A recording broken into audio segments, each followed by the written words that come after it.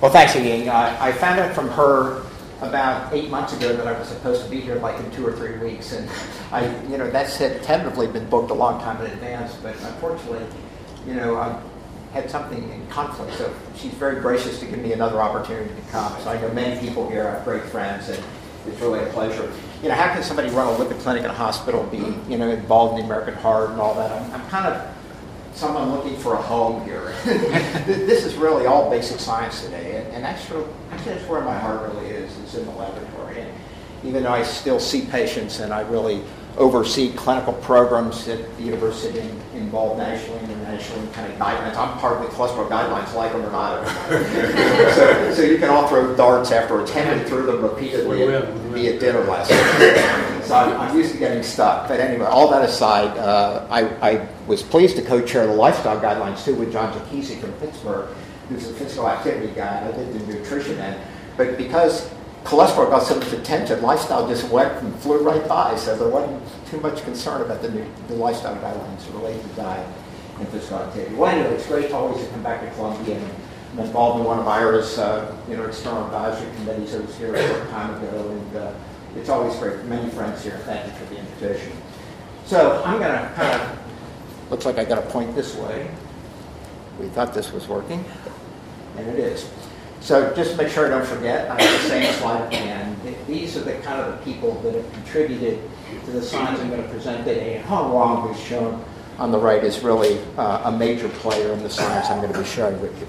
I should indicate up front that most of what I'm going to share with you today is unpublished. Some of it's under review currently, some of it's getting ready to be submitted. So I'm going to share a little bit about the history of this project so everybody's on the same page. But much of what I'm going to share today is unpublished.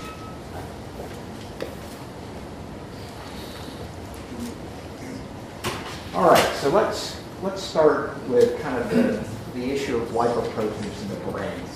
And Hong and I this got published this week. In fact, this is just out now in Friends in Endocrinology and Metabolism.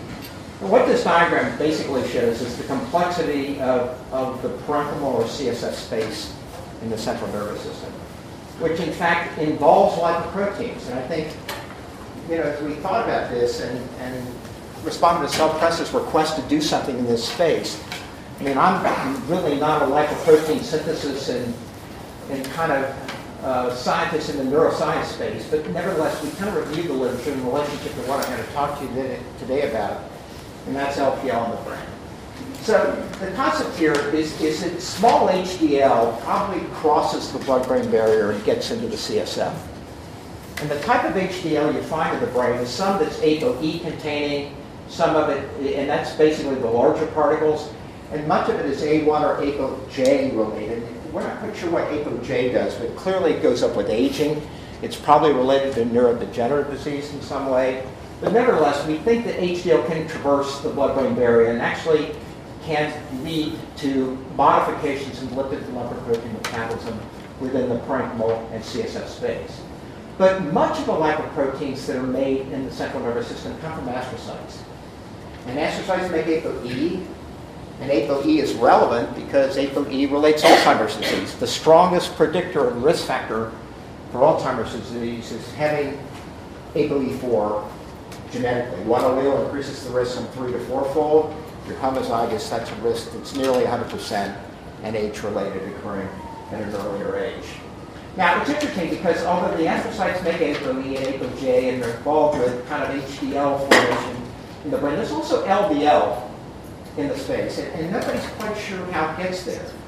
But there's no ApoB synthesis in the central nervous system, so if LDL gets there, it's got to traverse in some way and get into the space. But that whole transport process is really unclear. And John Dietschy showed many years ago that almost all cholesterol in the brain is made in the brain.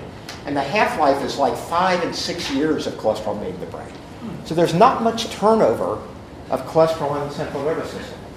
But our interest in the nervous system comes from the involvement of lipoprotein lipase, which is shown bound here to the glycocalyx.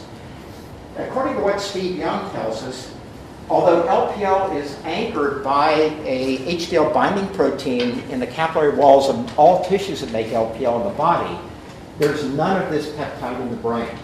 So one of the big questions that comes up is if LPL is in the brain, how is it anchored where does it find itself, and how does it access the substrate, which is the triglyceride-rich particles.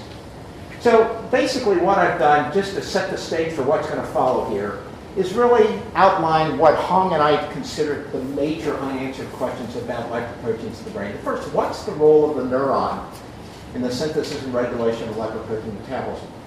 We know that particles that are made by the astrocyte or are found in the brain can bind to cell surface receptors on neurons, but that whole processing and what the biological consequences of that is unclear.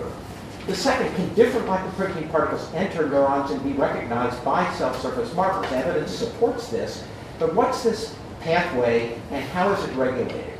What are the major functions of the lipoproteins in the brain? They don't seem to be necessary. All the cholesterol is made in the brain. It's really not transported. I mean, HDL gets there. But again, brain cholesterol turnover is very, very slow and prolonged, whereas the cholesterol in HDL has a half-life of probably several days in the systemic circulation. And is it really, the lipoproteins, are they really lipid delivery vesicles, or are they carrying other molecules that ultimately allow access through the blood-brain barrier? Keep in mind, as far as we know, these big particles, the triglyceride-rich particles, don't really traverse into the spinal fluid. So if LPL is really working in the brain, it's going to be working in the vascular compartment and probably not endocytosing particles into the brain parenchyma. A big question, although there's a ton of work going on in ApoE4, it's still not entirely clear whether this is oligomerization of A beta, or whether in fact it modifies the clearance. And certainly if you look at transgenic mice that are knocked out of ApoE and then are knocked in with either E2, E3, or E4, the E4 phenotype confers a cognitive impairment and a neurobehavioral alteration. So there's something about the E4 protein that modifies A beta accumulation, either again by oligomerization or ultimately modifying the clearance of A beta. And finally, the important question that we're interested in is fatty acids. How do they get to the brain? And do they get there through albumin-bound FFA uptake and accumulation, or are lipoproteins the pathway by which they get there? All, I think, important and unanswered questions. So I'm going to bring Coles to Newcastle, a protein you know well here from Ira's work. But let me just review that briefly with you. LPL is a 55 kb protein, glycosylated, which is about 8% of its molecular weight. Highly conserved between species. In fact, it has 25% sequence homology to vitellogenin, the egg yolk protein. It's part of the serine esterase gene family, shares sequence homology with hepatic lipase, endothelial lipase, and pancreatic lipase. And all these enzymes share the same catalytic triad.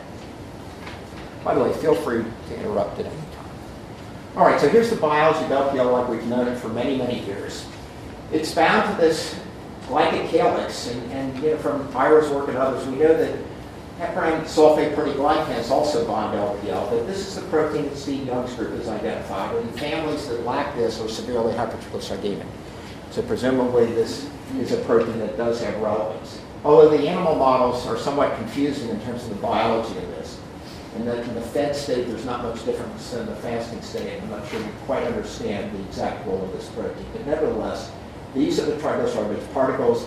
LPL is bound to surface binding to either proteoglycans or GPIHB1, and ultimately there is involved in oxidizing these particles, releasing fatty acids and monoacylglycerols, which are then taken up locally and either stored or oxidized. And one thing people tend to forget is that LPL really is an important enzyme in terms of the generation of this more large, buoyant form of HDL, which historically and epidemiologically tended to be more likely to be associated with less cardiovascular disease. But I think, let me go tangential for a second. We know from the work of the CETP inhibitors that ultimately, even though you increase HDL levels, you're increasing largely the you're largely increasing the HDL2 levels, and at least from what we know thus far about these agents, we don't confer benefit from doing this. Now, some of the more potent CETP inhibitors are currently in clinical trials, but those inhibitors not only raise HDL, but they also lower LDL, lipoprotein small a, and all the ApoB-containing lipoproteins. So I think the story on CETP inhibition is not there yet. But dalcetrapib, I think, informs us that ultimately raising HDL alone, and that's this particle here, the large buoyant particle, does not confer benefit in terms of cardiovascular disease events. So here's an EM carried out by Bob Stow many, many years ago at the NIH, showing very nicely using immunogold how many LPL particles surround a chylomicron. And if I inject you with intralipid or some other triglyceride-rich particle, the half-life is in the range of 10 minutes. So LPL is a very efficient removal system. And as you know, when you eat dietary fat, you peak at around 3 to 4 hours, and it comes back to normal by 6 or 7 if you have normal triglycerides. This 12-hour fast for fasting lipids really is basically meant to get by people with hypertriglyceridemia, because they go higher, they go later, and they don't get back to normal for 12 hours, unless they're severely hypertriglyceridemic. All right, so we've really, a couple of years ago, wrote a review, like I or many others have in the field, in terms of the tissue-specific regulation of LPL. And I think it's important to point out it's a complex enzyme. It's regulated at multiple steps, and because the enzyme works in the capillary bed, this whole issue of ultimately, producing the enzyme, glycosylating it, and getting it transported to the endothelium is a whole biologic process in its own right. It's regulated by nutrition and hormones. It's regulated by a series of interactive proteins, and then we have all these steps of basic LPL biology that need to be taken into consideration. And here are the organs that make it. The liver is extinguished at birth. This is a fetal gene program that gets turned off shortly after birth, and in the adult, LPL is typically not made by the liver. But there's some thoughts and work by Johan Owerks that suggests that maybe fibrates work in part by inducing the fetal gene program in the liver, and some of the triglyceride lowering capabilities of the fibrates may in fact be through induction of the LPL gene within the liver. That has not been confirmed, but it thought to be important. Now, this is a chart generated to a large extent by our lab, but also many other labs around the world, where we're looking at a variety of conditions, and ultimately we're looking at how adipose tissue and skeletal muscle are regulated. Fasting tends to modify these enzymes differentially in the two tissues. The insulin effect is clearly up in adipose tissue, and what Bob Freese did when he was a medical resident at our institution showed that in skeletal muscle, if you give insulin in normal weight people, LPL goes down in muscle. And then we see this variety of regulation by hormones such as estrogen and testosterone in adipose tissue versus muscle. In obesity, basically markedly increased per cell, but insulin resistant, and in skeletal muscle variably reduced. Diabetes tends to go down in both tissues. So as patients with diabetes get more hyperglycemic or have greater glycemic excursions, LPL tends to shut down in muscle and adipose tissue. That's an interesting altered regulation compared to many of these other perturbations that are shown here. And then here's the work that really is reflecting our own lab only here, and although ours has a tremendous amount of work in the heart, but these are our work with muscle transgenics and skeletal muscle knockout mice that show the differences in phenotype that relates to the tissue-specific regulation. And the point of the last two slides is simply to indicate that LPL is not the same protein in every tissue. And I think this relates to the multiplicity of functions it has in terms of oxidative metabolism and storage. But then here's the question that's going to be the basis of the rest of my talk. Why in the heck is LPL in the brain? I mean, I've had no idea about this. But ultimately, it's an area we're increasingly interested in and really need help in answering. So I drilled back, and if you go to PubMed, you can't download the original paper, and I didn't really do extra effort, go get it, print it, and make a slide of it. But I think the Steins deserve the earliest credit for identifying that LPL is in the brain. And in this paper, back in atherosclerosis in 1977, the Steins are in Jerusalem, and they identified that during late embryonic development, LPL is very abundant in the brain. And then as the animal is born and weaned, ultimately it falls substantially to lower levels. And that's basically a very descriptive paper that I think they deserve credit for in terms of identifying this enzyme in the brain. And then Ira actually, with Mike Schatz in the late 80s, published a paper identifying using in situ and I think immunohistochemistry that LPL was in the brain. And we were working at that time here, and Dan Bessison was in the lab. And with Dan, we actually showed that the spinal cord really had much more abundant LPL message and enzyme activity, and I'll show you the activity in the next slide, than the brain. But here's the hippocampus, here's the hypothalamus, here's the pituitary, and here's the cerebellum, and here's the cortex. Not much in the cortex, but a lot of message in the hippocampus. But look at the cord, and the further you go down the cord, cervical, thoracic, upper abdominal, lower abdominal, and cauda equina. There's a ton of LPL in the brain. In the core. And we ultimately had funding for a couple of cycles from the NIH to look at the whole regulation of LPL in the peripheral nervous system. And I'm not going to really go into that today, but we had the idea that in the peripheral nervous system, maybe LPL was involved in remyelination after nerve injury. And actually had some support too from the Multiple Sclerosis Foundation to look at this whole arena. But today we're going to really go to the brain because that's where the interest is greater. This simply shows the effect of LPL distribution in the nervous system, central nervous system, and the effect of feeding. So you see, unlike adipose tissue, the increase with feeding is not much, but it's clearly there, particularly the cord. Here's the cauda equina, here's the lower abdominal cord, upper abdominal, thoracic cord, and you see in the other brain regions no impact of feeding whatsoever on LPL activity.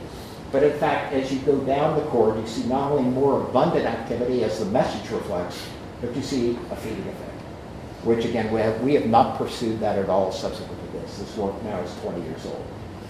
And here in Dan's work, here's the insight, very similar to what Iron Mike had published, and here's the intense cell distribution. There's a lot of nuclei in the hippocampus, so it's really not surprising maybe to see more localization here. But we think that has relevance, and some of the data I'm going to show you today suggests that that's true. So let's now turn to the big question. Why might lipoproteins be important via LPL-mediated hydrolysis in the brain, and how does that relate to what we know about fatty acids in the brain? First of all, saturated and monounsaturated fatty acids are synthesized within the developing brain. And we know that long-chain N-6 and N-3 fatty acids are important to brain development. And there's substantial work to indicate that. I'm simply giving you an example here. In the adult brain, at least 3 to 5% of esterified arachidonic acid and some 5% of brain DHA are replaced daily by dietary intake. And of course, keep in mind now that these fatty acids are byproducts of essential fatty acid intake. So linoleic acid and linolenic acid are essential fatty acids, so they're not synthesized within the human body or the rodent body, and ultimately required by dietary perturbation to give source for these long-chain fatty acids in the central nervous system. Then there's some human data a decade ago that shows using PET C11 arachidonic acid, they ultimately showed uptake, and they measured in mass in terms of the amount that occurs in gray matter and white matter in the brain, indicating that fatty acids that are in the systemic circulation do in fact get access to the brain, more so in gray matter than in white matter. And data I'm not going to show you today. When Ira and I worked on our first piece of work in this area that relates to the LPL knockout in the brain, ultimately we showed that fatty acids from lipoproteins do get into the brain and are regulated by LPL. Now, when you inject long-chain fatty acids, this is work of Lovici when she was in Luciano Rossetti's lab. When you inject these long-chain fatty acids into the third ventricle and the hypothalamus, you reduce the expression of orexigenic peptides, HRP and NPY. And you also reduce food intake, and you lower body weight. So the idea of injecting fatty acids confers a biology that relates to an anorectic type of picture. And then this is Dan Lang's work, when you inhibit fatty acid synthesis in the hypothalamus by knocking out or inhibiting fatty acid synthase, you increase the steady-state levels of malonyl-CoA, which thereupon decreases food intake and body weight over short intervals. So this complemented the work that Luciano was doing at Einstein. And then further studies indicated that when you reduce the levels of malonyl-CoA and acyl-CoA by virally mediating the overexpression of malonyl-CoA carboxylase, which reduces malonyl-CoA, then you reversibly increase food intake. So there's something going on here about steady-state levels of malonyl-CoA, like in the liver, that really regulate fatty acid metabolism and confer signaling in the brain that relates to energy balance. So we've played around for about 5 years trying to find the right mouse to make a knockout of LPL in the brain. And in fact, this became such a struggle that I ultimately was willing to give up, except my daughter, who was a graduate student at the University of Washington in a neuroscience lab, and now is at UC Irvine doing her 5th year postdoc, looking for a job. She said, "Dad, have you thought about the next promoter?" And I said, "Well, I didn't know much about it." So I looked into the next promoter. And fortunately, we were able to work with the Max Planck group to get this mouse. So anyway, it's a member of the NeuroD subfamily of the neuronal basic helix with helix transcription factors. It's expressed prominently in differentiating neurons in the dorsal telencephalon. And it's absent, importantly absent, from proliferating neural precursors of the ventricular zone, interneurons, and most importantly in glial cells, because LPL in the brain is made by astrocytes and made by neurons. In fact, work we're doing with Matthias Chump now in Munich indicates that when we knock out LPL in the astrocyte, the phenotype is very different than the knockout in the neuron. I'm not going to be able to share that data with you today, but it's an exciting story about how, again, LPL is tissue-specifically regulated. It probably has a different function in terms of how the brain deals with lipoproteins. Importantly, too, these null mutants are fully viable, and there's no obvious phenotype. So this next promoter looked like a good choice, and it's highly expressed in the hippocampus. And by the way, the distribution of NEX in the brain is very similar to what it is for LPL. So this was something that was all very satisfying in terms of choosing the next Cree mouse to move ahead. So some slides are published data. You're going to see very few of these because I'm going to show you mostly unpublished data. So these are animals at 6 months of age, and Hong had gone on maternity leave, came back after 3 months and said, "Bob, I think we have a fat mouse," and we did. So this was exciting, and suggested she have another baby. No, I didn't. But anyway, so both the males and the females were obese at 6 months of age, and then we kind of characterized these, and very quickly, this is all published. If you put these animals on calorimeter, they don't adapt very well at all, and that's going to relate to some extent to the cognitive abnormalities I'm going to show you in a few minutes. They do adapt, but it takes them a while. And if you look at the overall energy balance, they move less, they're physically inactive, and I think that conferred the sustenance of the obese phenotype at 6 months of age. But keep in mind, these are your data at 6 months. So what we did is we looked earlier in terms of the ontogeny of the obesity phenotype. So here's the wild type in blue, the heterozygote in white, and I'm only showing you data up to 6 months here for the heterozygotes because they get obese downstream.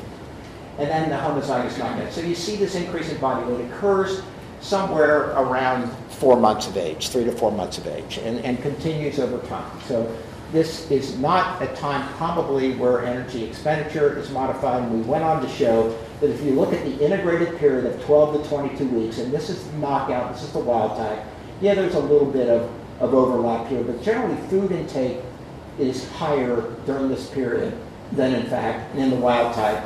And we think the ontogeny of this phenotype is an early increase in energy intake, because when we looked at the 6-month animals, there was no difference in energy intake. So most people forget this, but if you look at AGRP and its biologic effects, it not only stimulates food intake, but it also reduces energy expenditure. So I think the 6-month data reflect the energy expenditure deficit, whereas the early data suggests that food intake mediated the phenotype. Now, we then carried out, and these data again are new now, but we carried out pair feeding studies to see if we could inhibit the excess weight gain in both male and female mice. And so in the males, pair feeding. So we have wild type ad libitum, wild type pair fed, and knockout pair fed. And ultimately, we find that in the males, pair feeding didn't modify the phenotype. And these are data out to 34 weeks of age, 38 for the males, 34 for the females. But when we pair fed the females, we in fact did prevent the obesity phenotype. So here's this gender difference that relates, and by the way, in rows, I mean, most of you who work with genetically modified animals, this male-female difference comes up in a wide variety of settings, and here it is again. So then we looked at, actually, Hong Wong and her Birch Award support, looked at the sex-dependent regulation of ER alpha message expression in the hypothalamus. And what we find is the wild types, you knock them out, and the ER alpha message goes up, and in the knockouts we see the same thing, a major increase in the LPL knockouts in terms of the ER alpha mRNA. In the male, modest and non-significant effects. And it makes us think of Debbie Clegg's work in Dallas, who distinctly identified SF1 neurons and POMC neurons that confer ER alpha gene expression that relates very importantly to energy intake and energy balance. Yeah. Did you look in brainstem in those females as well for ER alpha differences? No, we haven't. We've done cortex and hypothalamus only this time. But this is an area Hong in the lab is going to foster an independent career. She's really going to move into this area of the gender differences and the ER alpha effect. It might be important in this biology. So then when we looked at gene expression, these are published data, but this is really important, an important update to the data. Before excess weight gain, particularly in the heterozygous. Keep in mind, at 6 months of age, the heterozygotes have a normal body weight. And the increase in adiposity development in the heterozygote is not seen until between 6 months and 1 year. Look at this upregulation of HRP gene expression. And here it is at 6 months in homozygotes, which are already obese. But this really caught our eye. And then ultimately, when we look at the development of the obesity, here in the heterozygote, we see that by 12 months they are obese. But this gene expression was substantially up before, in fact, the obesity developed. So that made us think cause and effect. I'm simplistic. So this goes up, the animals eat more, they get physically inactive, and that's why they're obese. Excuse me, if I recall correctly, POMC is also up? POMC was unchanged. Well, I mean, in the heterozygote, it may have been up slightly. I mean, here we have the heterozygote at 6 months, but it comes back to normal. And along that line, I mean, you open this door, I'm going to crack it a little bit further. These animals, the heterozygotes, appear to be hyperactive before they get obese.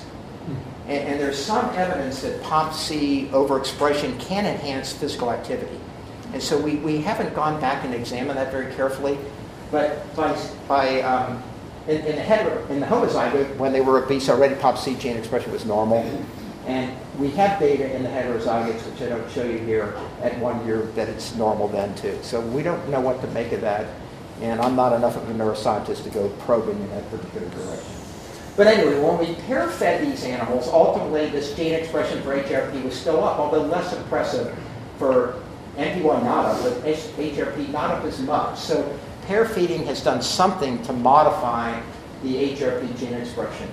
And then when Walter Conwell in the labs worked with the HRP knockout mouse, and these animals, when you knock them out, have an increase in physical activity. So this whole balance between HRP gene expression and POMC seemed to play out in this very simplistic example of how HRP knockouts influence physical activity in mice that have normal amounts of LPL in the brain. But here are the data that are problematic. These data have recently been completed by Yelp Ping, long in the lab, and what we're looking at here is that when we knock out LPL and HRP in the same mouse, and we follow them over time, here's the double knockout, and in fact, knocking out HRP has in fact not prevented obesity.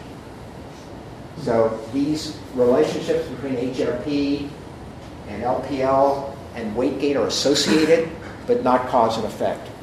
And I need neuroscience to try to figure out what's going on. We're currently working with a couple of people to see what other mediums. And I think the important thing is what neurons make LPL, and I think that's really a problem in the field because the current reagents that are available to stain the LPL protein are really inadequate.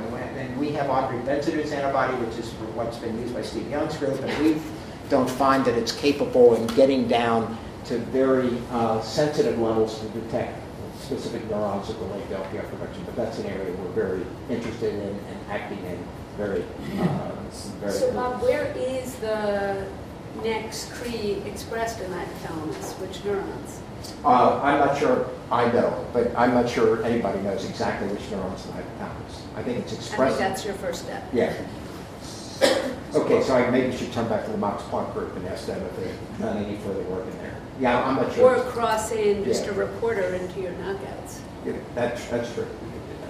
Yeah. Just ask a quick question. On the previous slide, you showed, I guess if I'm seeing correctly, the pink lines there are your knockouts. And it looks like they track with the, I guess those are wild types? Yeah, unfortunately the bottom two curves are not labeled. Yes. Right. Those are wild types. Yeah. So the phenotype doesn't become apparent in this cohort of mice until later? I guess what I'm getting at is it seems like the variability of the obesity phenotype is not. Well, I think that the take-home message, Tony, is that these animals are not any less obese, or if anything, more obese, right? Right. No, I just. Okay. I mean, here's the LPL knockout, here are the controls, and here's the HRP LPL knockout, which in fact look like they're, if anything, way more. Right, but I guess the difference between the LPL knockouts, you don't see any obesity phenotype. Well, that's this animal, right? Right. Compared to these controls. Yeah, I mean, it's more subtle, if you will. to 36 weeks. I mean, the Yeah. other. But it took in the homozygotes, it took between 3 and 6 months for the obesity to develop. These studies are only done up to 38 weeks. I think you're starting to see it out here. A little less impressive than the previous data. Does this do anything to leptin signal transduction or leptin transport? We haven't looked at the leptin signaling pathway, but we know that leptins are elevated in this animal. And data I'm not going to show you today, which is really being completed now, is that despite obesity and hyperinsulinemia and hyperleptinemia, these animals have better glucose tolerance. And they have tremendous brown fat hyperplasia. Now that's, again, something I'm not going to talk about today, but that's another aspect of the phenotype we're finding very interesting. And that's actually one of the specific aims of the R1 we have in this project that we're finishing up now with CLAP data. So leptin signaling, though, we've not looked at. All right, so what's LPL doing in the brain in terms of the types of lipids we see? Well, if we look at the ratio between total free fatty acids in the hypothalamus versus those in the plasma, there's clearly no difference in 3 and 6 months.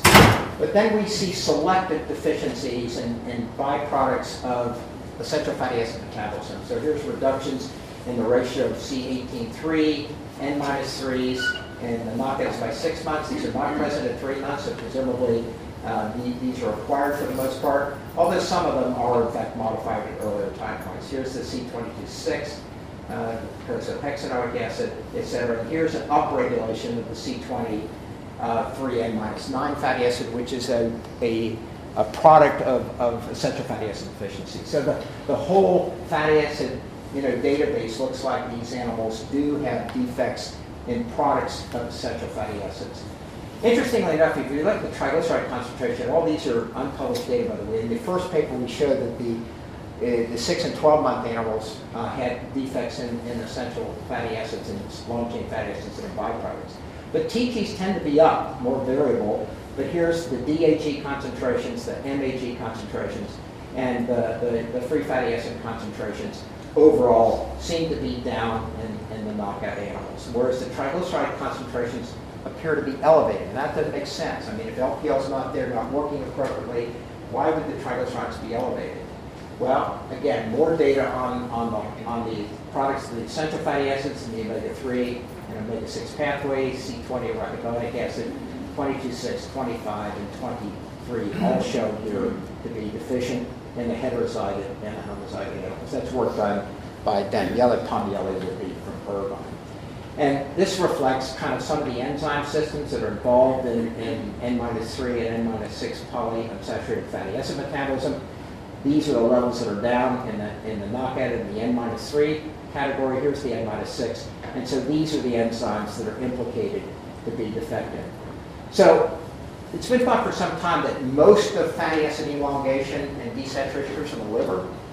And when we looked at the liver, there is only an example here of ELOV2 that was upregulated in the liver with no changes at 3 or 6 months in the liver of any of these enzymes or messages. But ultimately in the hypothalamus, we have upregulation of 3 of these important enzymes in desaturation and elongation, indicating, I think, an interesting new door to open further is the idea that the brain itself controls the enzymes that relate to chain-length elongation and desaturation, which could be the mechanism by which the essential fatty acids are preserved, even with extremes of fatty acid deficiency.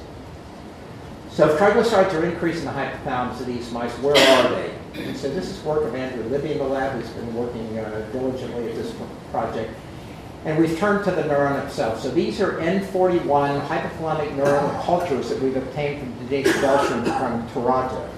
We identified these cells based on the expression of HRP and LPL. These cells make both of those proteins. And we thought these cells would be worthy of our additional attention. So what we're looking at here is adipo-red staining of these neurons, indicating that these neurons accumulate lipid droplets.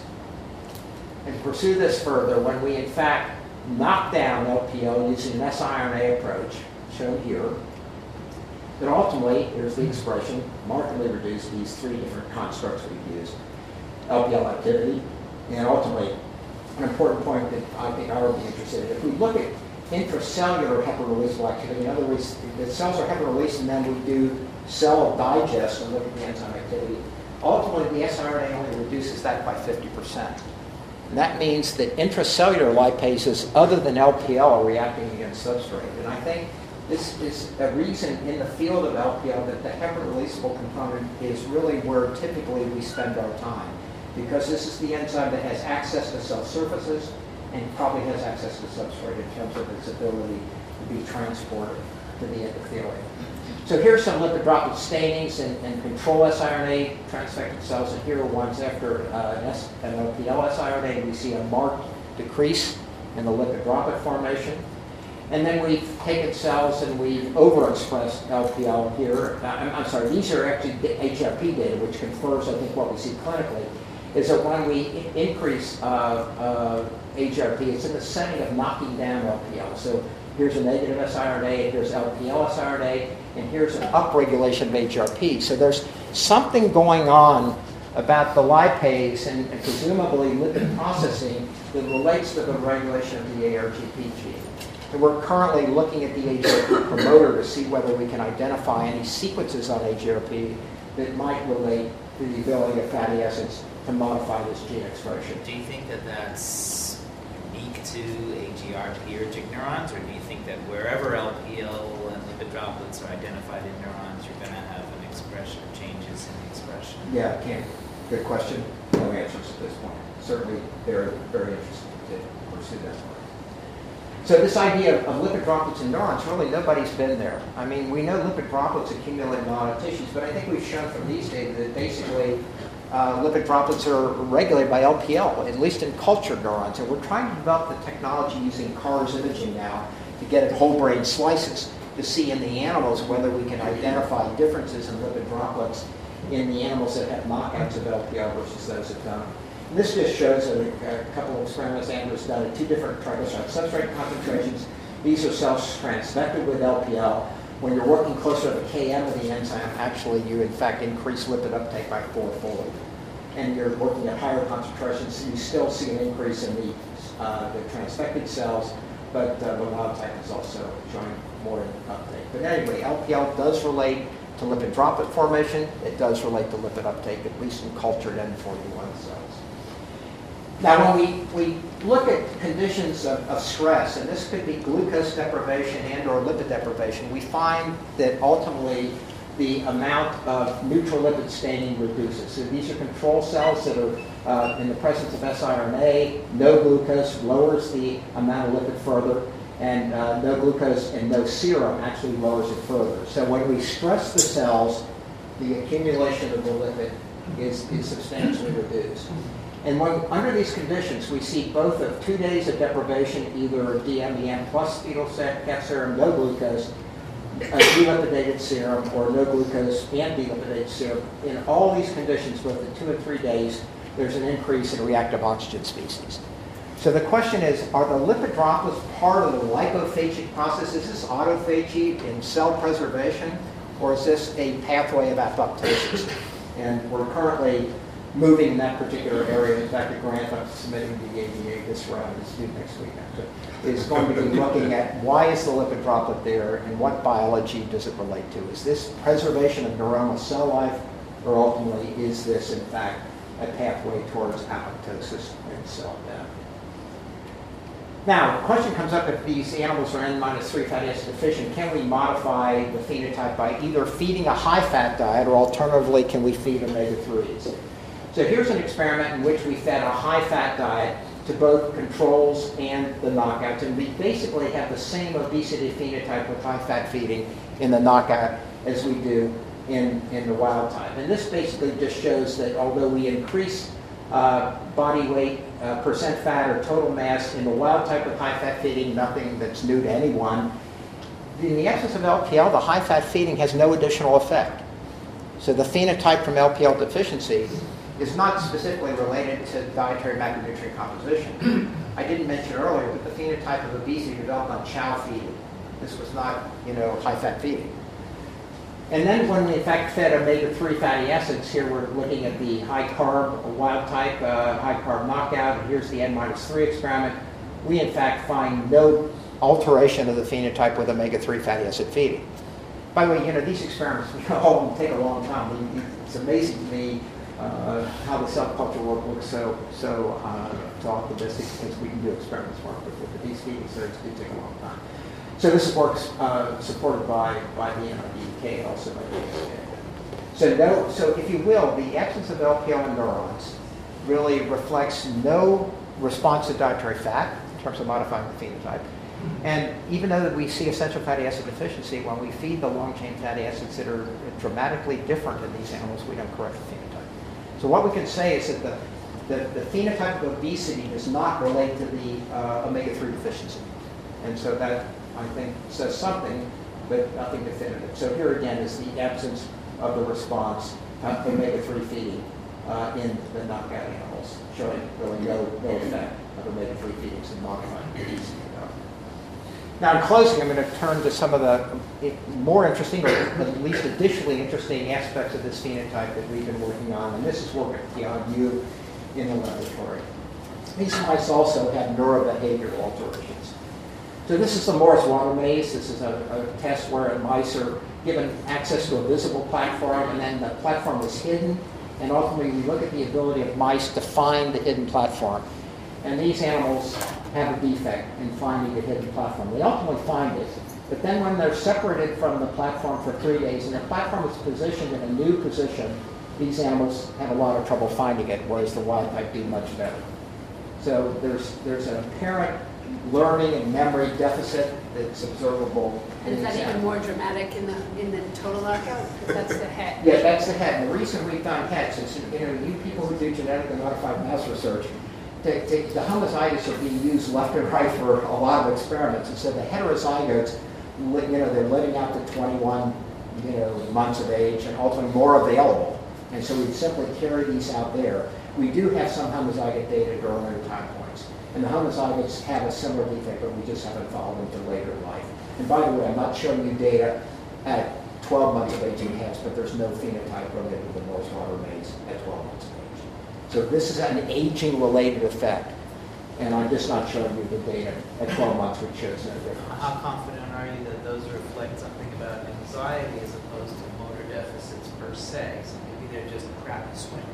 Well, No, I mean, that's a real issue. I'm going to show you anxiety data. These animals do have more anxiety. So I think you're absolutely correct, and we've done other tests to assure us that that's part of this. So here's animals that are showing no defect in motor activity. Swimming speed is normal. They swim well. They don't drown. So the performance in the water maze doesn't reflect their inability to swim normally. Here's a novel object recognition, which is also a more cognitive test. And these animals, typically animals go to the new object. These animals don't. So we have a defect too in novel object recognition. That could also, again, is it recognition or going back to the anxiety? That's also anxiety. Related. Both. Right, and the manuscript under review breaks that up too. So this is only not cognition, but in fact it is anxiety. And here's evidence that it is anxiety, the elevated plus maze. This is purely an anxiety appropriate test. So there's both a defect, we think, in cognition, learning, and memory, and also a defect that relates to anxiety in these animals. So we've not gone around to the various brain regions like the amygdala, et cetera, trying to identify how much modification is there. But nevertheless, there's no question these animals are more anxious too. Now keep in mind, when you put them in at least the homozygous, but we have data from heterozygous too, put them in the calorimeter, they don't move very well. So I mean, there is an activity component here that doesn't necessarily relate to the anxiety. So then we went to the hippocampus. Now we're out of the hypothalamus and now we're in the hippocampus. So we're looking at a variety of genes that are involved in lipid synthesis or lipid processing. And you see we're using cortex as control, no differences in ApoE, SORL-A, or LRP1. No differences in ABCA1, adipose tissue triglyceride lipase, fatty acid synthase, CD36. Potentially down a little bit, and that's something we're building a story for actually in the cultured cell system. But no impressive differences. But what Tian has done is actually found a very interesting reduction in cytokines in the brain. And Tony would be interested in talking to you further about this. But TNF-alpha is down, IL-1 beta questionably, IL-6 questionably down, cortex also down. And by the way, in the plasma, these pro-inflammatory cytokines are also reduced. And I'll come back to that in a second. But then we looked at a number of genes that reflect synaptic transmission markers. And so here's GLU-A1, GLU-N1 in normalized expression in the cortex and hippocampus. But then when we looked at the protein, we found that GLU-A1 is down. This is the AMPA receptor system. And when we looked at the phosphorylation of this particular transmitter, it's markedly reduced. And by the way, there's some evidence that TNF-alpha is involved in GLU-A1 transcription. So the idea that the cytokines are low, and this is also low, may in fact relate one to the other. And synaptophysin, which was identified by the Chinese group, the Beijing group, a couple of years ago, using a different model, down when LPL siRNA was injected into the brain. This is consistent with this presynaptic marker is also being decreased. But here's the data in GLU-A1 and GLU-N1, two important synaptic transmission-related protein members. GLU-A1 down, the phosphorylation down, and ultimately we see that this defect probably is the most demonstrable defect that we see in these particular animals. And when we look at the fatty acids, we also see these defects in essential fatty acids across the hippocampus, and they're all listed here for your observation. So the hippocampus demonstrates the same type of essential fatty acid deficiency, and we do have data that I'm not showing you today, but if we feed essential fatty acids to these animals at 9 to 12 months of age, remember the heterozygotes haven't much of a defect in terms of these cognitive tests at that point. There is an improvement in their cognitive function. So those experiments have not been done at a later age as of yet. So the concept here is we look at the AMP with a receptor. Ultimately, this is basal conditions. These are overactivation types of approaches. This is a review not done by anybody in my group, although I have two Wongs in my group. But anyway, when the activity is deprived, such as what we find in our mice, this is a defect in synaptic plasticity. So this is suggesting that ultimately this alteration in the AMPA receptor phosphorylation probably relates to some of the neurobehavioral disturbances we see, and I think this requires certainly further pursuit. Mel or Mark Delacroix in our group is in fact not my group, but in the same institution is working with us on this particular abnormality. So what's the clinical relevance? Is this mouse phenomenology? That's what some of my grants have been criticized as being. But so homozygous LPL deficiency, the prevalence is somewhere between 1 in 10,000, like in French Canadians or South Africans, up to 1 in a million, which is more typical in the U.S. These patients have severe hypertriglyceridemia. They get pancreatitis, and they have variable cognitive disturbance, although it's been debated whether or not the cognitive disturbance is in fact this severe hypertriglyceridemia or whether something about LPL. We look at the heterozygous deficiency. The prevalence is 3 to 7%. These people have modest hypertriglyceridemia. They appear to have increases in CVD risk, but neurobehavioral defects have never been assessed. So that population is out there. I'm not sure anybody has historically been at it. If they have, they've not published it. And this is an opportunity to kind of see if there's some aberration there. What we don't know at this time is that the defect in enzymatic activity that confers all these phenotypic manifestations, or is it in fact something about the enzyme protein related to other functions such as endocytosis. And we're doing work with mutants now in the laboratory that Andrew Libby's working with, and it appears that there may be, at least in cultured cell systems, some role of the enzyme protein independent of the hydrolysis that may be related to the neurobiology in the N41 cell system. So let's summarize. We have triglyceride-rich lipoproteins which go up with feeding. The blood-brain barrier is still somewhat puzzling in terms of what gets across and what doesn't. LPL is in the perfect position to drive fatty acids across the blood-brain barrier by hydrolyzing these substrates in the capillary bed. Possible role of LPL and A-beta clearing I didn't mention, but these mice do not have A-beta accumulation. So we don't think that this is one of the forms of, quote, dementia, cognitive impairment that relates to A-beta. But LPL has been found to be in the senile plaques in some studies. So LPL deficiency may relate in part to Alzheimer's disease too. I should have mentioned that in a heterozygous condition before. So we have this hippocampal, what we think mediated defect in learning and memory and neurobehavior. And then down here in terms of the weight regulation, we think HRP is important, but now we're not quite sure how, because the double knockout doesn't, in fact, have a modification or recidivism of the phenotype. And then work I didn't talk to you today is the whole melanocortin-3 receptor expressing neurons, which are sympathetically activated and maybe are driving the brown adipose tissue hyperplasia and the improved glucose metabolism. This is a very exciting area, but again, I chose not to talk about this today. But the whole pathway by which LPL drives these genes and how that relates to second-order neuron sensor is totally unclear. And we need to find which neurons make LPL. So simple one conclusion. I think the LPL-dependent triglyceride-rich protein sensing metabolism in the brain is a real pathway. And this does raise questions about mechanisms of energy balance, body weight regulation, behavior regulation, and response that have never been asked before. I mean, I think, you respect the historical literature in injecting fatty acids in the brain, but this is now a physiologic phenotype that ultimately I think has meaning in terms of a new area of science moving forward. And, I didn't mention today, but like the LRP1 knockout also has some behavioral abnormalities and has some obesity related to it. So there's other things going on now with lipid sensing in the brain that we feel that we're privileged to be an important part of. And now how are the important questions.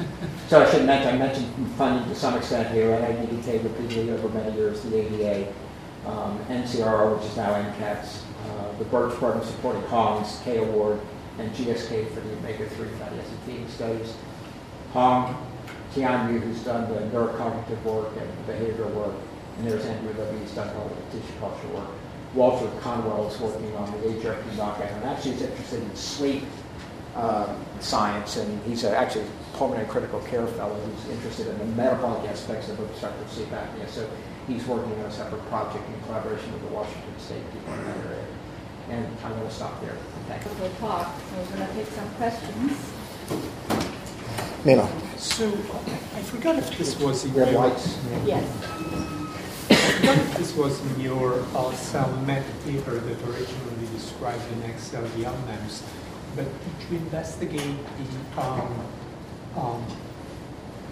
ability of insulin to suppress hepatic glucose production in those ones? If you look at the insulin receptor in the brain, this is AKT mediated like all other insulin action. Insulin in the brain can control hepatic glucose production. Right. But in addition, insulin in the brain can modify lipolysis and lipogenesis too. Right. And so it's a major effect on inhibiting lipolysis. So what are those pathways? Are those mediated by vagal innervation? Is this a reduction in sympathetic activity outflow? Don't know, but I think we've looked only now on the cultured neurons in terms of insulin action, and insulin does increase glucose transport in these N41 cells. It's about a 40% above basal, and we've not looked at the knockdowns yet, but that's work that Andrew Libby's working on. So I think the idea of central insulin action in hypothalamic nuclei is probably relevant in some way to what LPL is doing, but that's a vague statement. We need to pursue that further. Judy? Have you looked at MCH expression? Look at what? MCH. MCH, yes, it's normal. Yeah, we have. Sharon? Oh, no, sorry. You. Yeah, I came in late. I'm a little bit late. I apologize. I might have missed it. Is the next promoter expressed in HRP neurons? Is what? Is that the next promoter expressed in HRP neurons? I can't answer that Oh, so- question. That question was asked. I Oh, don't know enough about so- what hypothalamic neurons express next, and that's a good question. And then other questions, you showed the effect of the in the cell line on the lipid droplets. Yes. Is there an effect in the mice, the LPL, the next LPL knockouts? Do they have changes in lipid droplets? In vivo. Well, that's not people that have tried, first of all, no one has ever seen lipid droplets in brain slices. So we're working with Eric Hutma at UC Irvine, who's a very sophisticated microscopist, and using CARS imaging to try to get at this. I think that's where we need to go in terms of systems biology. Are there lipid droplets that are reduced in the knockout animals? We want to get there. We're not there yet, but I think that's an important question. That's descriptive. But yet, the lipid droplet appears, at least in culture, to be regulated by LPL. What's the lipid droplet doing in a neuron? Why should the neuron have a lipid droplet? By the way, the brain has triglycerides. Not much. Like fasting is, so nothing is known in vivo. Yeah, right. So this is, I think, an exciting area for us. We're close to having at least the initial report ready to submit on this. Yes? Are those knockout mice have normal vision? Normal vision? Do they have normal hearing? Do they smell normal? I don't know. Why do you ask? Whether when you have the behavior test, did you test whether they... No, we haven't. Do we need to do that? I think the lipid profile might Oh, okay. for the propagation. Okay. So I need to come to Columbia, work with all you smarter science people, right? I want to. Oh, sorry. But just on a related question, when you first identified sort of the expression along the spinal cord and nutritional regulation of feeding fasting, quite a point, it brought up the question, especially since you do have a phenotype in the CNS or the next-driven knockout. Have you stripped out the autonomics and looked at expression changes and nutritionally regulated or not? No, we've not gone there, but certainly I think, just revisiting Dan's data from 20 years ago in the spinal cord, we probably ought to go there. And again, keep in mind that we do think that the glucose tolerance relates to brain fat hyperplasia. Yeah. We're clamping those animals now, in fact, this month, to get insulin action. The evidence we have about the glucose tolerance, and I'm going a little bit tangential right now, but the glucose tolerance does not appear to be an insulin sensitivity alteration. It looks like the beta cells secrete more insulin. So this, back to your question, Nemo, there may be something about lipoprotein lipid processing that relates to endogenous beta cell function in these animals. Tony, you had a question? It was actually related to lipid droplets. I do have two questions There for you you. go. Okay. And one is have you measured the melanocortin level in, when now you have an uptake deficiency? Right. What's the effect on the melanocortin level in the brain? Don't know. Don't know. We have not measured melanocortin. And in talking to people who measure coagulation, melanocortin has always been tough to measure. Yeah, that's So, true. but we've Yeah. not measured that. Right. So the other question was related to about the pathway of PPAR gamma, because fatty acid and its metabolites is a potential ligand for the PPAR pathways. I wonder if you, and especially if Yes. I noticed that your CD36 level is decreased, which is in the PPAR target. So I wonder if you have a look at other targets of this pathway or anything in that pathway in the brain, which we know PPAR, or in the brain, actually in the brain affects Right. when the cities work, affects obesity and aphasia. It reminds me of a question David Magelsdorf asked me a couple of years ago in Dallas. And we've done a platform of PPAR alpha program-related genes. None of them are modified. So this does not seem to reflect, at least at the message level, we don't seem to have any evidence that that's what's happening. Other than the CD36. Well, CD36, it's subtly down. We're having some data from the N41 cells that suggest that, keep in mind, fatty acids, probably CD36 is a major brain transporter of fatty acids. So the LPL CD36, work that Ira's done with bumrad, et cetera, there's probably a story there that we're beginning to evolve to, and the cultured cells that in the brain, the messages for, you saw in campus anywhere, not different. Yeah. All right. Thank you.